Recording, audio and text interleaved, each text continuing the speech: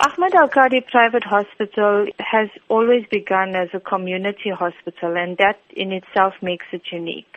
It was a development by the Islamic Medical Association of South Africa, who's the major shareholder of this facility, and the balance of the shares is owned by the public.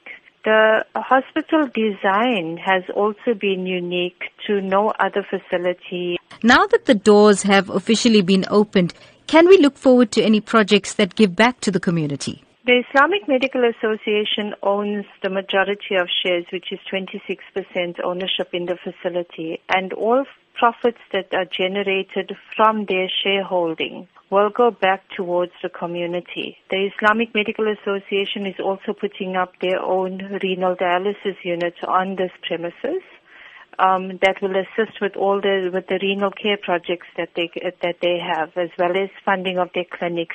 Is there a big need for renal dialysis, especially in KwaZulu-Natal? There is a high need for renal care, and the Islamic Medical Association has been partnering and assisting the Department of Health with renal care for patients for a number of years. What we've done is, with the inception of our facility here at Ahmed Al-Kadi, we could then put in an IMA renal care facility. The demand is great. It's increasing.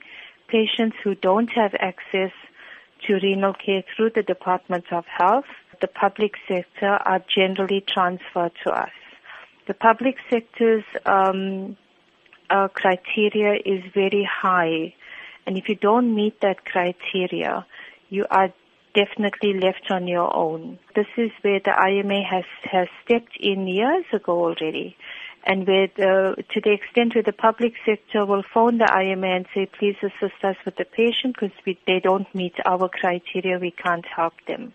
So yes, we've got a 15-bedded station coming up at IMA Renal Care here.